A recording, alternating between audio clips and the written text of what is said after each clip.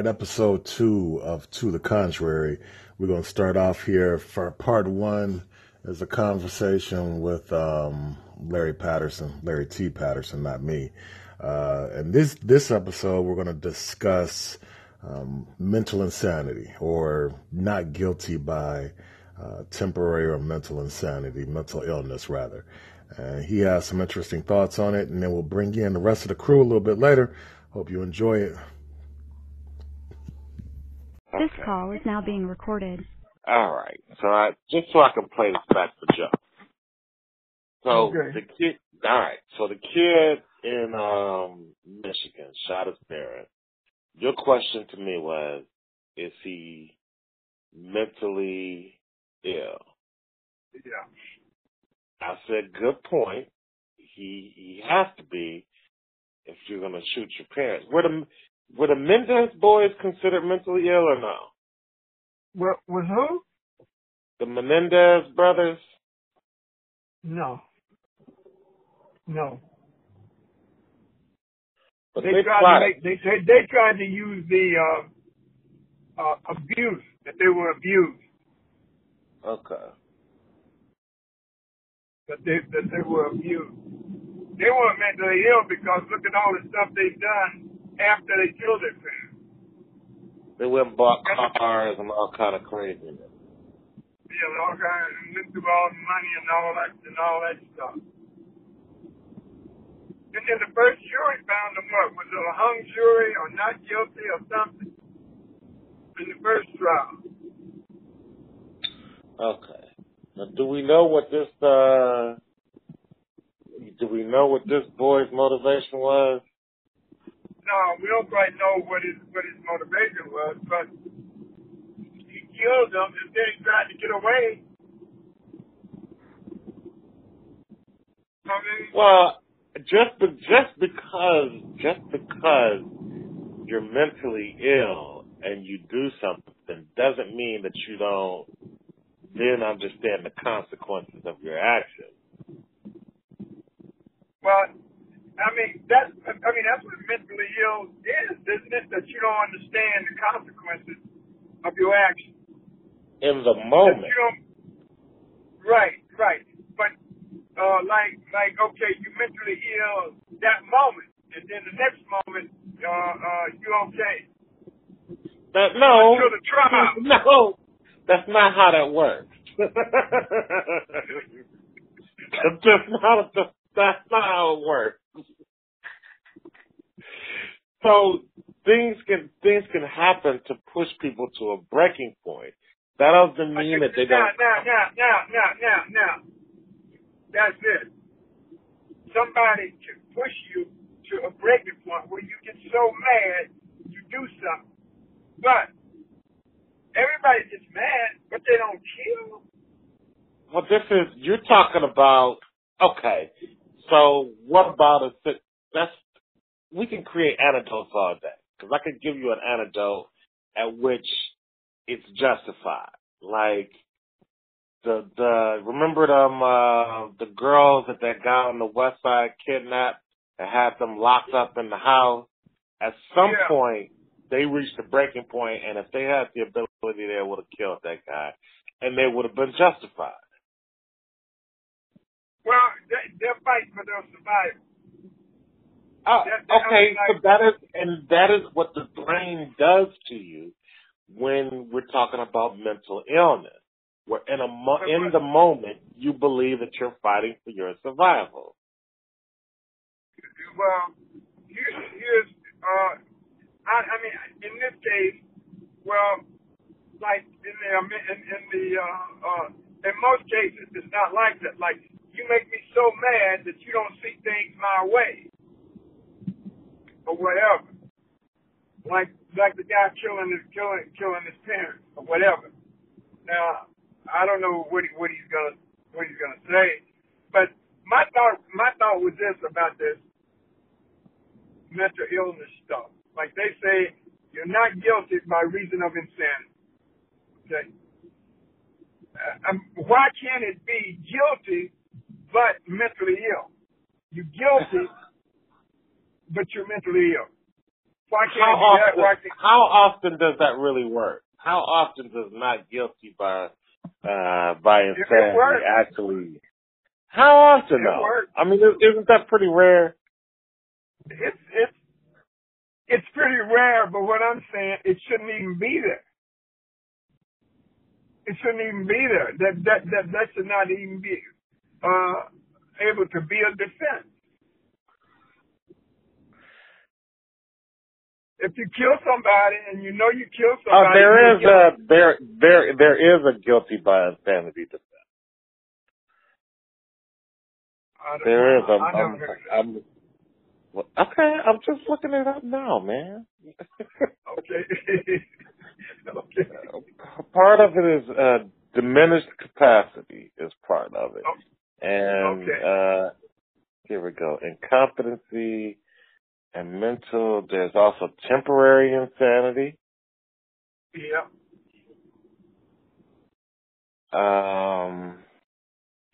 And there's a particular couple of different tests that they apply to it. Here's guilty but mentally ill. As an alternative to the insanity defense, some jurisdictions permit a defendant to plead guilty but mentally ill. A defendant who is found guilty but mentally ill may be sentenced to mental health treatment, at the conclusion of which the defendant will serve the remainder of his or her sentence in the same manner as any other defendant.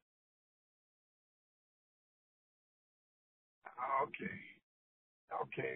Well, I guess it's somewhat in there vaguely.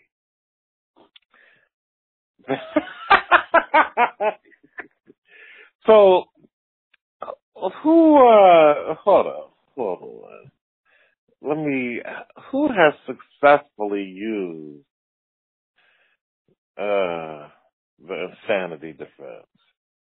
I can't think of any. I don't know many cases.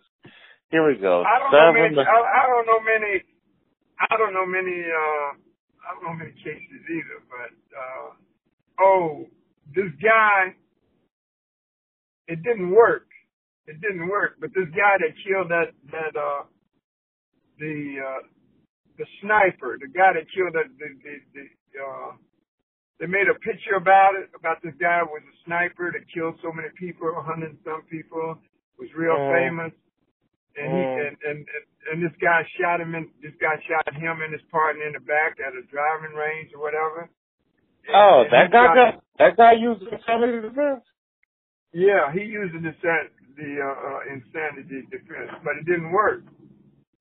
Oh, but it didn't work. So. All right, DuPont successfully used it. Remember that he killed a wrestler? Oh yeah, he killed that wrestler. Yeah. DuPont used it. Let's see who else.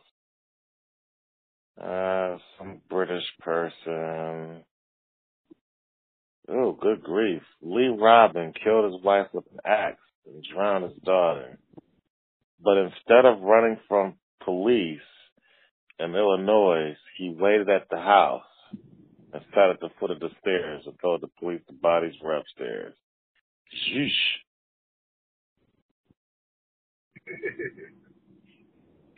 John Hinckley. Yeah, John Hinckley used it successfully. He shot Ronald Reagan. Yeah. He used it successfully. I think he was just released from the facility recently. Yeah. And then Lorena Bobbitt. Lorena Bobbitt was found temporarily insane. Yeah, I know she did. So it's rare that it works. I mean, there are literally like, they don't just figure, oh, this person's crazy. When I looked it up, there are literally tests that they have to do, that they have to pass in order for it to work. Yeah. Well, to me that's sort of subjective. test that they go through. One doctor can say one No, thing. it's not an examination of the person currently. I think it's an examination of the scenario and what the person was thinking or exhibited during the scenario. I have to read through those, but they're kind of long. Yeah, but it's like he still has to go before a psychiatrist or psychologist or something, and somebody has to determine, well, yes he is or yes he ain't. Yes, I know he's not. At least that's what they do on Law and Order. Yeah, that's what they do on Law and Order. But you have to call in this on Law and Order. You have to call in this one woman that's. Unless it's SVU, and then you get the Asian doctor. Yeah. Yeah, the SVU, the gay Asian doctor. Is he gay? I didn't know he was gay. Yeah. Huh. Okay. I mean, he said, I don't know if he's gay in real life, but he said it on the program. Oh, okay. All right. Well, let's look at him. Yeah, I don't know if he's gay in real life. Okay. All right. All right. So, Hold man, on one second. I think these. No, go ahead. No, go ahead. I'm listening. I think these people that commit these crimes should be tried like. Well, they are to me they are normal people, whatever. Just like this Cruz guy go in and shoot up the high school, whatever. And he's gonna come up with this insanity thing or whatever. I don't buy it. He knew exactly what he was doing, and he did what he wanted to do, and he planned it all out. Now they can come up and say he's crazy if they want to or whatever. But to me, at the time he committed it, he was sane. I don't think anybody thinks that the shooter in Florida was insane, was mentally ill. Well, they seem like they're trying to get that in, like he had problems growing up or whatever. But people, you understand what it is, right? People need to feel like this is not something that can happen everywhere. They have to feel like this is not normal. Okay, got you. I got you, and I go along with that 100%. Yeah. Like this is a rare incident, and it happened here. Wow, boy, I just pulled up to the church, and I am late today. All the good parking spaces are gone. But those people are in there today. But what are they doing? All right, sir. Enjoy church, and we'll talk later. Boy, they got me all jammed up here. Okay. All right. Bye-bye. Okay, I'll talk to you later, man. Okay, bye-bye. Bye.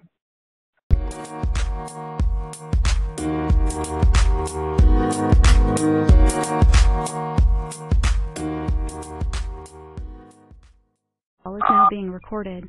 Okay, cool. All right, so earlier this morning, my dad and I were talking about the not guilty by reason of insanity defense, and we were talking about the shooter in Central Michigan.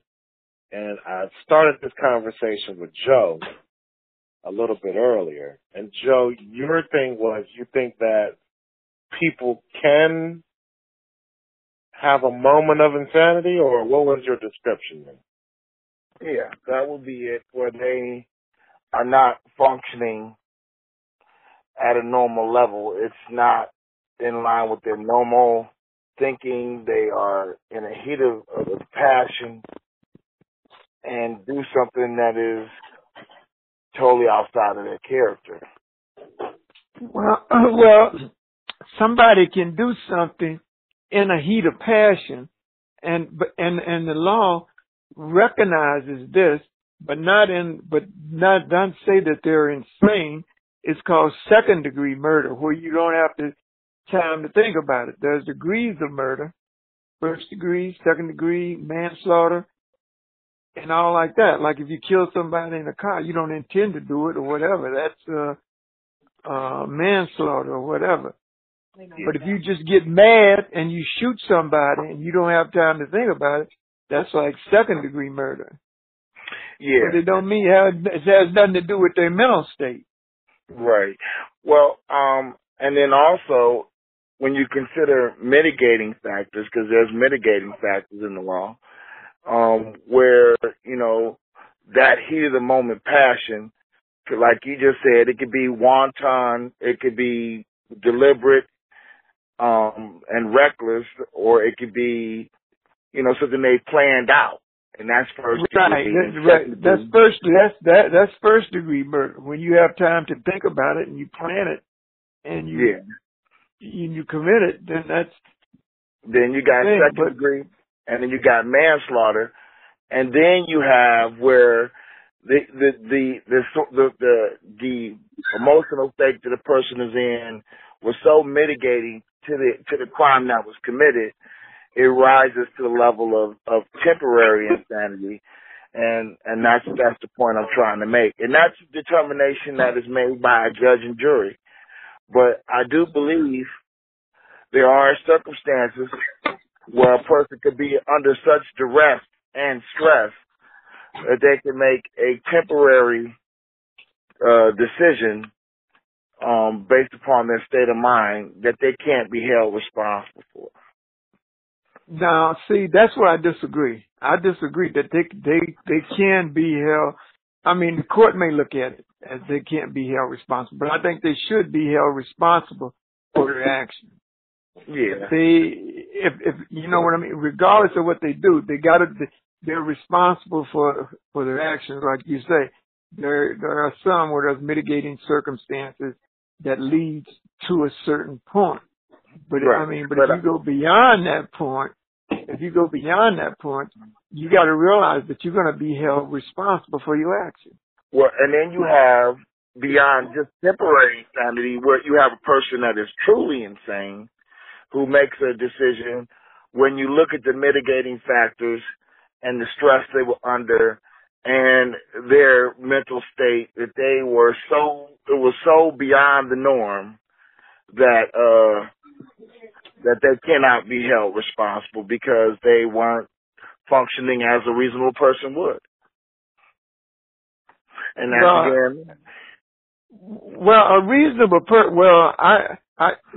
the law may look at it that way, but I'm saying the way you know the way I see it, that if you that you can't function beyond a place where you can't say that I'm not responsible because I'm functioning this way. Well, I can't be responsible. I can't be responsible because of. I got an example, like for instance, a soldier who has been stressed due to being in a war zone, to where they're driven insane, and they come back home and it's undiagnosed, untreated. There was no mitigation of their illness, and they come back and shoot up a bunch of people. That person, to me, is not guilty by reason of insanity. They should face a consequence. The consequence should be that they should be interned into a mental facility until they are functioning as a normal person. And then what they're going to be do? Let go? Well, that will be determined. That will be determined at that time by a mental health professional. That what's the state of mind? Was their crime so severe that even though they're normal now, do they need to be exonerated from what they did, or do they, now that they are function as a reasonable person, are they of fit mind enough to stand trial once they have been? That's where that's where I differ a little bit. Like even though they've been over there, they've been in a war zone, and they've been like this, and he's functioning in society. Like what you're saying is that they don't know right from wrong when they commit this act. Well, for instance, like a soldier, this soldier, let's say one of the mitigating factors that he was trained to kill. He was trained to kill. He was trained to kill, but in his state, does he know right from wrong? And in his state, he just operated on the training that he was subjected to, being in the military unit that he was in. Yeah, well, I can see him being trained to kill, but at the time at the time that he committed murder, does he know right from wrong? And that's the question. You know it, right? That's what. Does he know right from wrong? And if it's established that he can determine what's right and what's wrong, then, but I believe everybody should be held accountable for their actions. I think we can both agree. I think we can both agree that if the person if we can determine that he was of a reasonable mind, then he should be held accountable for his actions. If he was not, for whatever reason and what level that his insanity rose to, he can't be held accountable. Now, I got one for you. I am one to say that, living in poverty can be a mitigating circumstances that could drive a person insane to where they can make an ill-fated decision that could be temporary insanity, where they're facing eviction and the thought of being homeless, and they go and rob a liquor store, and in the course of robbing the liquor store, they kill someone. Well, I don't think. See, that person is not insane or whatever, but because he's reasoning all the time that he's in poverty, and he says, I need some money. If I don't, I'm going to be evicted. And if I go rob this store, I can get some money to pay my rent. So he's reasoning. Right, he is reasoning, but not as a normal person would. A normal person would say, I can't rob a liquor store with a gun because I might kill someone. But his thinking is so impaired, and they would have to present evidence of that impairment. Yeah. Maybe that person. But mm-hmm. Go ahead. But that person would have to present evidence to justify that mental state. But if they could, I think that could be a mitigating factor. Environmental conditions could definitely impact your mental ability to such a point that you would make a decision where you will be not operating as a reasonable person. Well, when you say reasonable person, well, a reasonable person is not going to get a gun and go try to rob a store. A reasonable person is just not going to do that. Right. Well, I mean, but a reasonable person could kill someone based upon having a motive. Like if they were if by killing that person they could benefit in some way by this person being dead. That is a motive.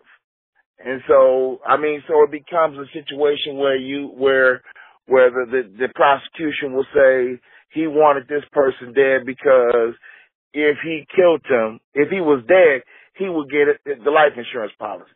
And the defense could counter with he was temporarily insane because he was under such stress that he's not liable for his action. Yeah, well, see that's why I don't think stress should be a cause for you not to be held accountable for your action.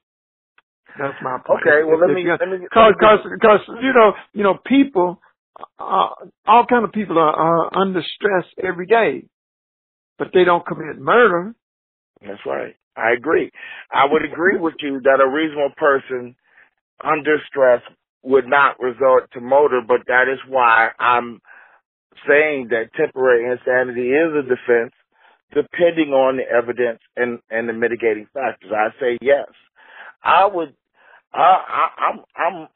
far to the left on this subject. I was coming at it piecemeal, but I would take a step to say that conditions in America's inner cities for African American males, where and females have risen to the point, like in Chicago, in Hell's Kitchen, in these very violent urban areas, where you're in a situation where your fight or flight will kick in because people getting killed.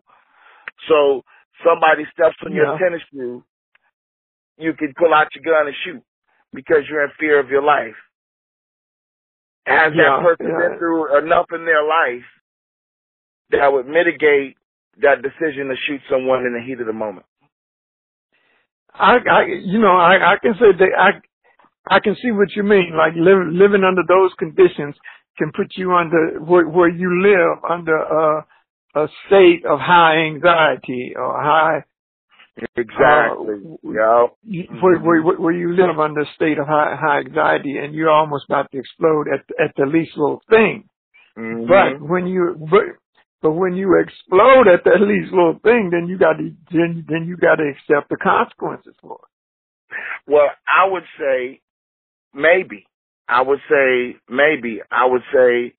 that you have to once again go back and look at the events, and that becomes a question for the defense. Has this person been in a situation that would lead a person to react in the way that they've been? And you have to lay it out. I mean, some people have experienced such a level of violence in their life that at a certain point, they can't be held accountable for being irrational at that time. Now I see what you're saying, and in some cases, like in the case of Nathan Hale, when what was going on with all of the black people at that time, he just rose up and wanted to kill all of the white people. Well, I can see what put him under that kind of stress. Mm-hmm. But still, insanity didn't come into it. Well, I mean, but the definition of temporary insanity, if I understand it, is that you are put in a situation that once something happens, you cannot determine what's right and wrong because you feel you need to defend yourself. How about this? I've seen evidence to say that African Americans, and I use African Americans because it rings true to me, because African Americans, after 400 years of slavery, have suffered DNA damage that leads them to be more susceptible to post-traumatic stress. I mean, the stress that their mothers and fathers went through was so severe, it damaged their DNA, so they're predisposed to being less than rational when something happens. After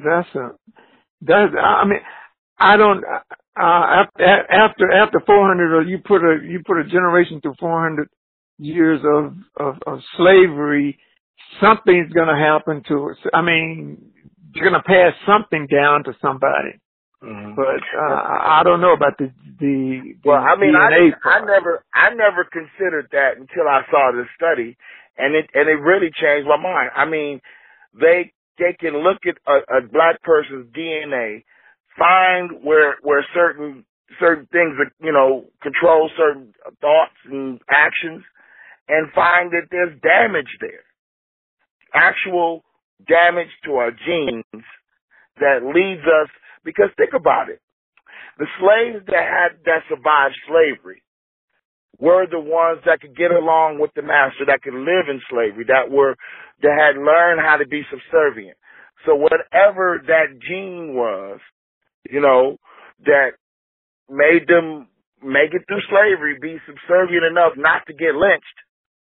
And there was lots of us that got lynched. My great-great-grand-uncle got lynched, for talking back. And all of my uncles there after that time carried guns with them.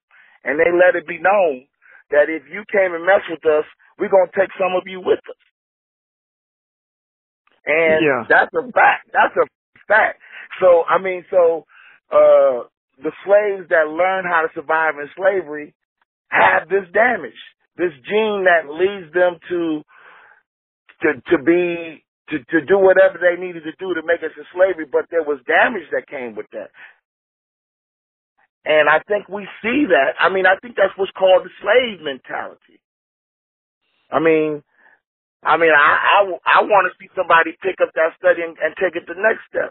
I think it's the gene that makes black people, like they did the Pygmalion study where they held up a white doll to held up a black doll, and the black kids kept on picking the white doll. Yeah, white doll. Yeah. I don't think that's psychological. That might be genetic.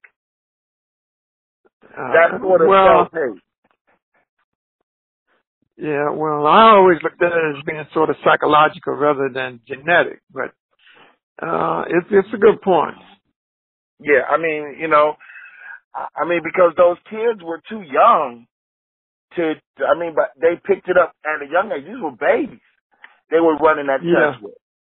All right, so let's redirect this now, right? So recently we've been talking about the people that have been doing mass shootings in the United States. Yeah. All right, so we talked about, let's specifically the young man who was in Florida recently, which is a good case to look at because we're looking at an adopted kid who lost both of his parents recently and was going to effectively have to change homes and go live with somebody else because not only did his adopted father die, but his adopted mother died as well. So what sort of state of mind do you attribute to that, though, Joe? Okay, so basically he was under stress because he found out the family he had bonded with wasn't going to be able to take care of him anymore. Is I understand the situation correctly? No, they died. So if his adopted father, he was adopted as a young child. His adopted father died when he was 4. His adopted mother died in November of 2017. That's severe stress right there. Continue.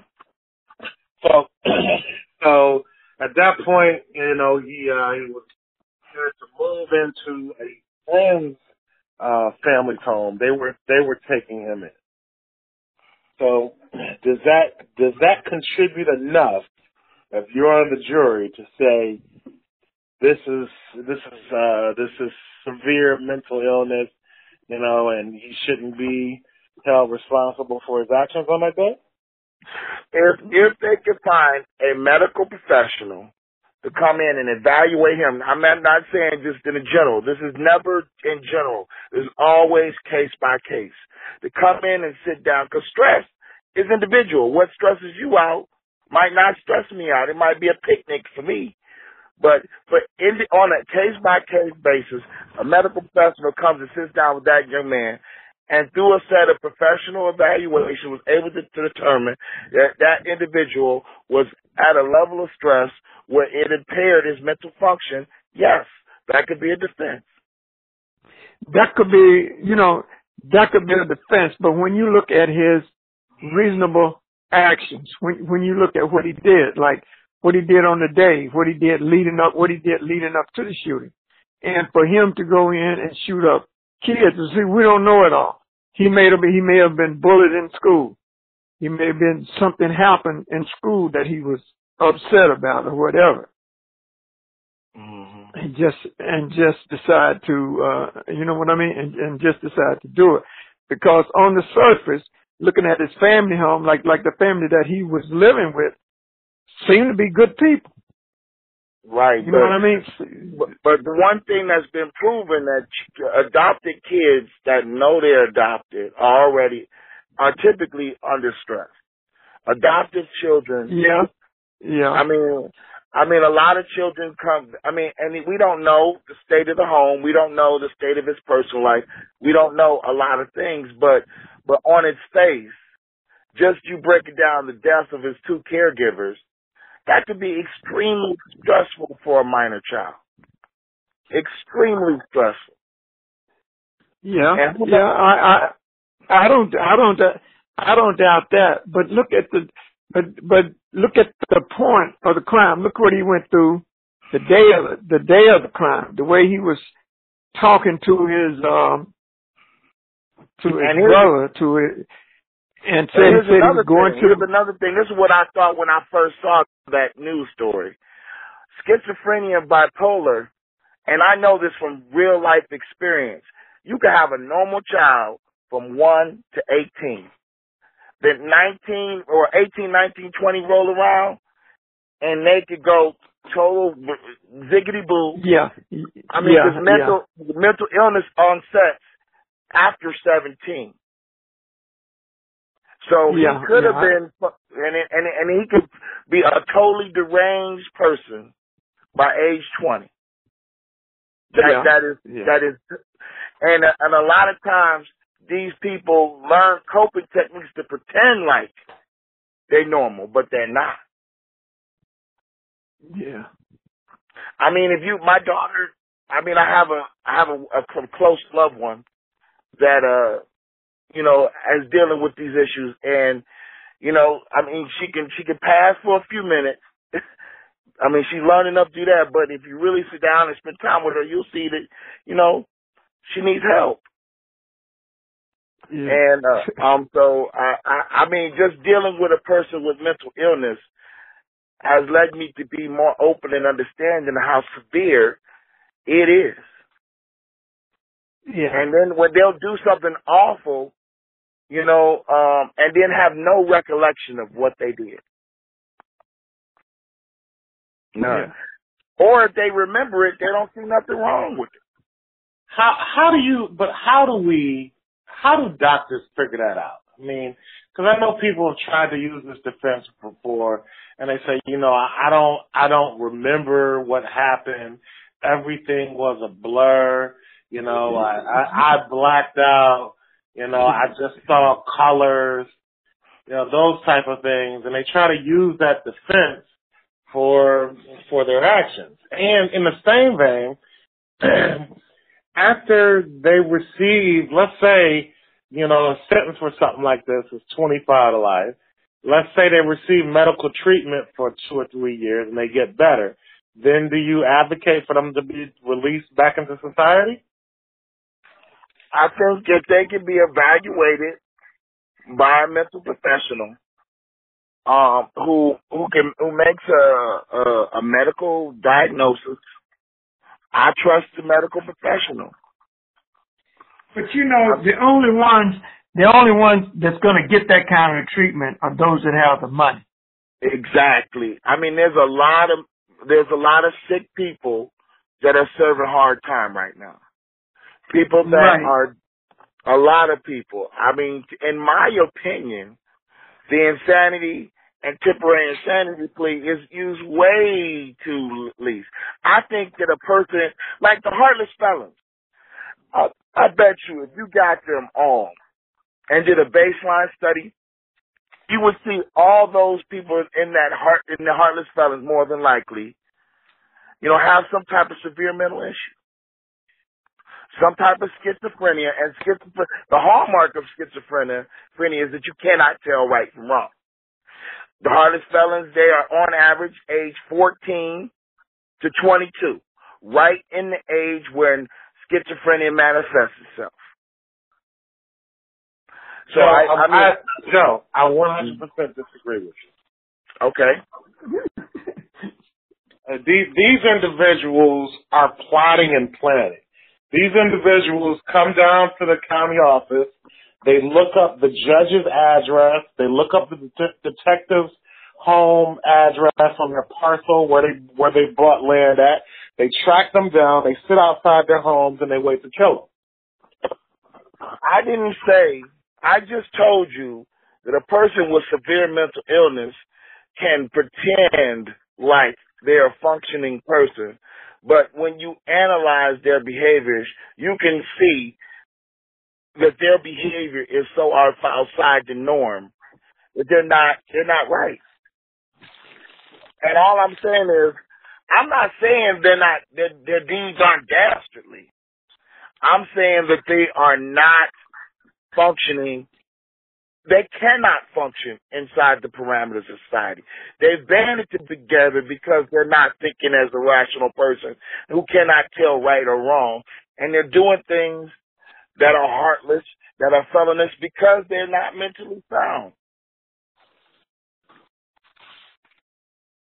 I mean, think about it. What do the gangbangers say? I mean, they want to one-up each other on how crazy they can be.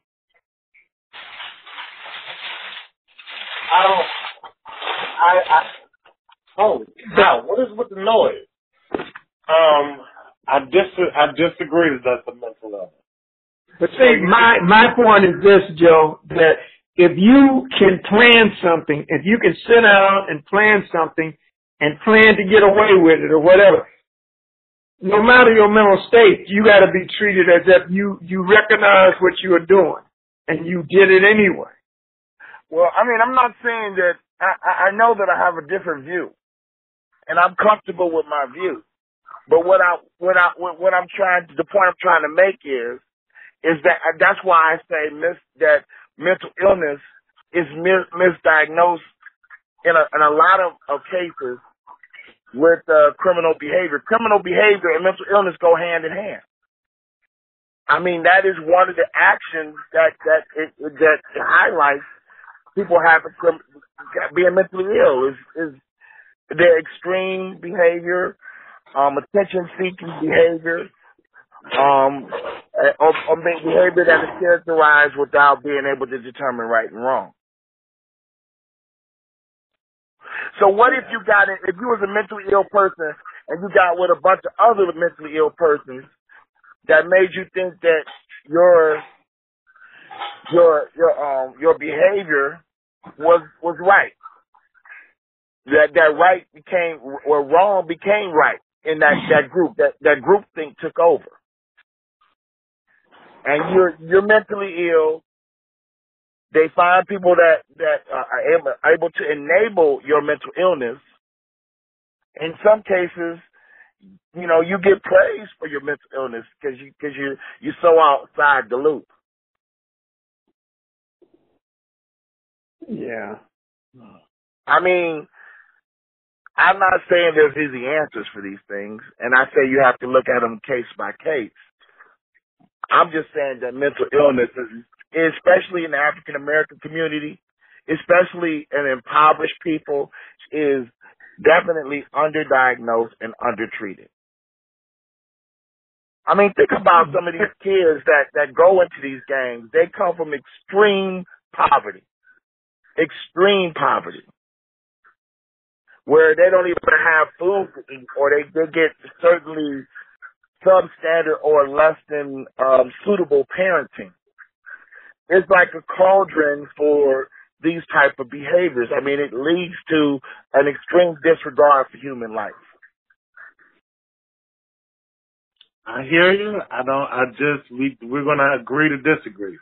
So if we're gonna attribute, a impoverished society to mental illness, that then we have to accept the fact that the kid that killed somebody had that mental illness of affluenza. I don't accept that one either.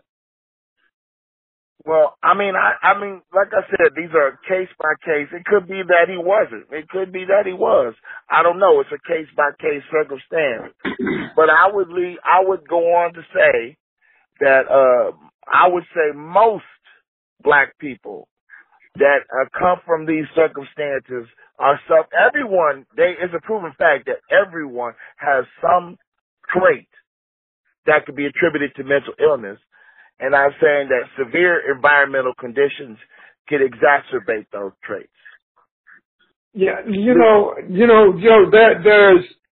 there's mental illness, and then sometimes there's just plain meanness. There are some just cruel people in the world that does things that because they want to do it, not that they're mentally ill. Did you know we used to shoot soldiers that was suffering from post-traumatic stress? We used to do that.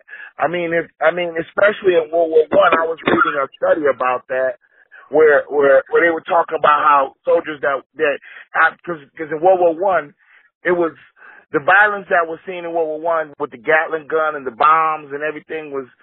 Some of those weapons was the first time they were used in mass combat. And so, I mean, there were things seen in World War I. The level of death had never been unprecedented in human history. And so soldiers that were stressed and refused to take their assignments, they were accused of being cowards and shot. We don't do that anymore. And what I would venture to say, I think maybe 100 years, 200 years down the line, I feel like there will be an enlightenment about why crimes are committed, and it will be attributed to, rampant mental illness. Yeah. I think we blame too much on illness sometimes. Too much on we dwell on this fact. Illness, is he well? But some people do things because they want to do it. It's just in the meanness of their heart. Just like in Columbine, the Columbine shooting. Those boys, they just did that because they wanted to do it. And that could be true. But I would think that a person that would do something so evil, so black-hearted that, there's reasons for that. What brought that person to that dark place? I mean, yeah, I'm sure that in a certain percentage, I don't know what that percent is, of people that are just evil. They were born that way. It's probably in their genes. It had nothing to do with how they were raised or anything they ever experienced. They were just evil from day one.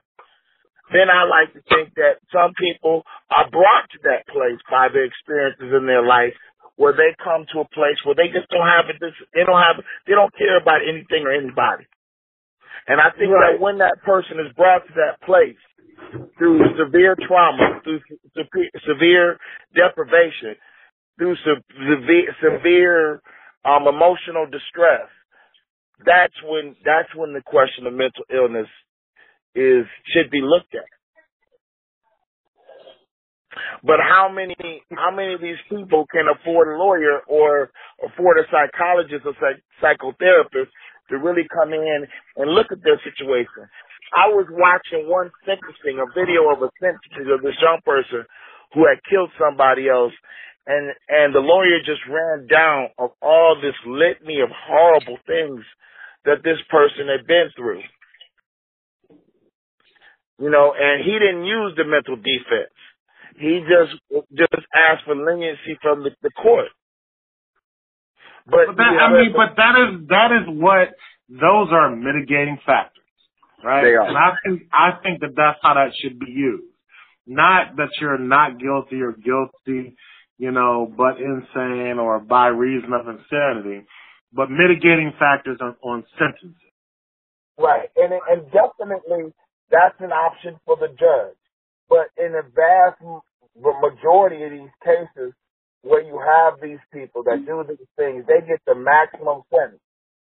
Your sound quality just went terrible, Joe. Did you? Oh, sorry. I said in the vast majority of these cases, those individuals with those mitigating factors get the maximum sentence on whatever they did. And then they go into prison and they come out even more hardened criminals. So it's a repeating cycle of stress. Yeah, but and that's what they say when you get a person that's institutional. I remember when I was doing the radio show, they were talking about this guy who was in jail, and he just got out. He goes in the parking lot and holds up somebody in the parking lot, and they take him right back in. That's a person that's been institutionalized where they can only function in the confines of a jail. They can't function in reasonable society. That person is mentally ill.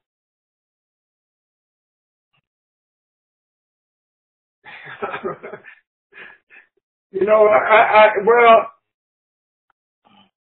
it possibly could be. But, you got to look at prison like this. Prison is not for rehabilitation. It's for punishment. And that is where we go wrong. I would say especially after watching Oz, I would say the conditions existing, especially in American prisons with the overpopulation, the drug and the violence, the drug culture and the culture of violence, that, there is no redeeming value besides punishment or mass incarceration for profit. There's no other motive to lock a person up besides that, because there's nothing good that's going to happen to that person in prison. They're only going to come out worse. And I think that's where the American penal systems go wrong. And I think that a lot of the reason why prisons are so intolerable is traced back to race and income. I mean, if more people, if rich people went to jail, it wouldn't be so bad. That's why the federal penitentiaries, because more of them go there for white collar crimes, are not as bad as state prisons, and certainly not as bad as private prisons. No. Okay. I'm on the far left. I'm on the far left of this subject, but that's my opinion. Okay, but look like we all can agree to disagree. Yes, sir. But I respectfully disagree. I mean, I think I can. Right. I see a point that we need to do something to stop the violence, and people need to be accountable for their actions. But I think that rather than spend more money on prisons, we need more mental health treatment. We need more drug treatment. We need more counseling in the schools. We need a better educational system and a criminal justice system that is fair and not just based, for instance, like how the death penalty is applied. Disproportionately, it's black people that get killed. And legal, in criminal convictions, most of the time the juries are all white. All white. I mean, you can look it up. It's a proven fact that this has been something that's adjudicated on. Lawyers eliminate black people from juries in criminal justice cases so they can get the outcome that they want, which is typically the maximum sentence. I mean, that is a known fact. They train lawyers on how to do it. You mean prosecutors? Prosecutors, yes. I say lawyers, but prosecutors eliminate black people from the juries. In most cases, vast majority, I would say in the high 90s, black people who go to jail, especially those without money, go to jail facing all white juries. Well, it's the jury system. The court system like that is based on who has the money. It's the money thing. If you're well off and you got money, then you're going to do less time or you're going to get out or whatever. It all depends on that. Like that John Hinckley guy. That guy shot the president. And where did he go? He went to a mental institution, and now he might even be out now. And he shot the president. He's still in jail. Hinckley is still in jail. But yeah, I know what you mean. I mean, he ain't in jail. He's been a mental facility. He never went to jail. Right, you're right. He went to a mental. Right. He went to jail. So, how can you shoot a president get past all of those guards and go in and then shoot a president, then you don't go to jail for. Well, I mean, in that particular case, I mean, dude was literally insane. I mean, he was insane. I just want to clarify something here real quick. John Hinckley, I believe, was released in 2016. He was released from jail. He's even in the public. Hold on, I'm pulling it up right now. Here's the Reagan assassination attempt. Here's his treatment. I'm scrolling down. July 27, 2016, federal judge ruled that Hinckley was allowed to be released from St. Elizabeth, as he was no longer considered a threat to himself or others. And so he was released. Okay. Yes. So therefore, justice was served. Okay. So if he'd have killed the president, would the same thing been? Probably. He'd have went in. I would say this: if John Hinckley was black, they would have shot him on the spot. Exactly. He wouldn't have made it. He wouldn't have made it to pass go to collect $200. They would have seen a black face, and all of them would have opened fire and killed him on the spot. But because he's white, he gets the chance to go to trial. I had no argument against that. All right, so we went 40 minutes here. We'll end this one right here. Next time we talk, we'll definitely go over reparations. I got a feeling I'll be much more talkative on that one because I think the two of you have similar opinions on reparations. But we'll try to do that one in the upcoming days. All right. Okay. All righty. Okay, Joe. Nice talking to you, Mr. Patterson. Nice talking to you, Joe. All right. So take care. Bye-bye. Take care. Bye. All right, that's the episode. If you want to get involved with Joe's nonprofit called the Paladin Initiative, with mentoring kids, working with inner city youth, give them a buzz at 216-240-1316. You can also leave show ideas, show topics. If you want to be a guest on the next episode, let us know. That's it. To the Contrary, episode 2 is in the can.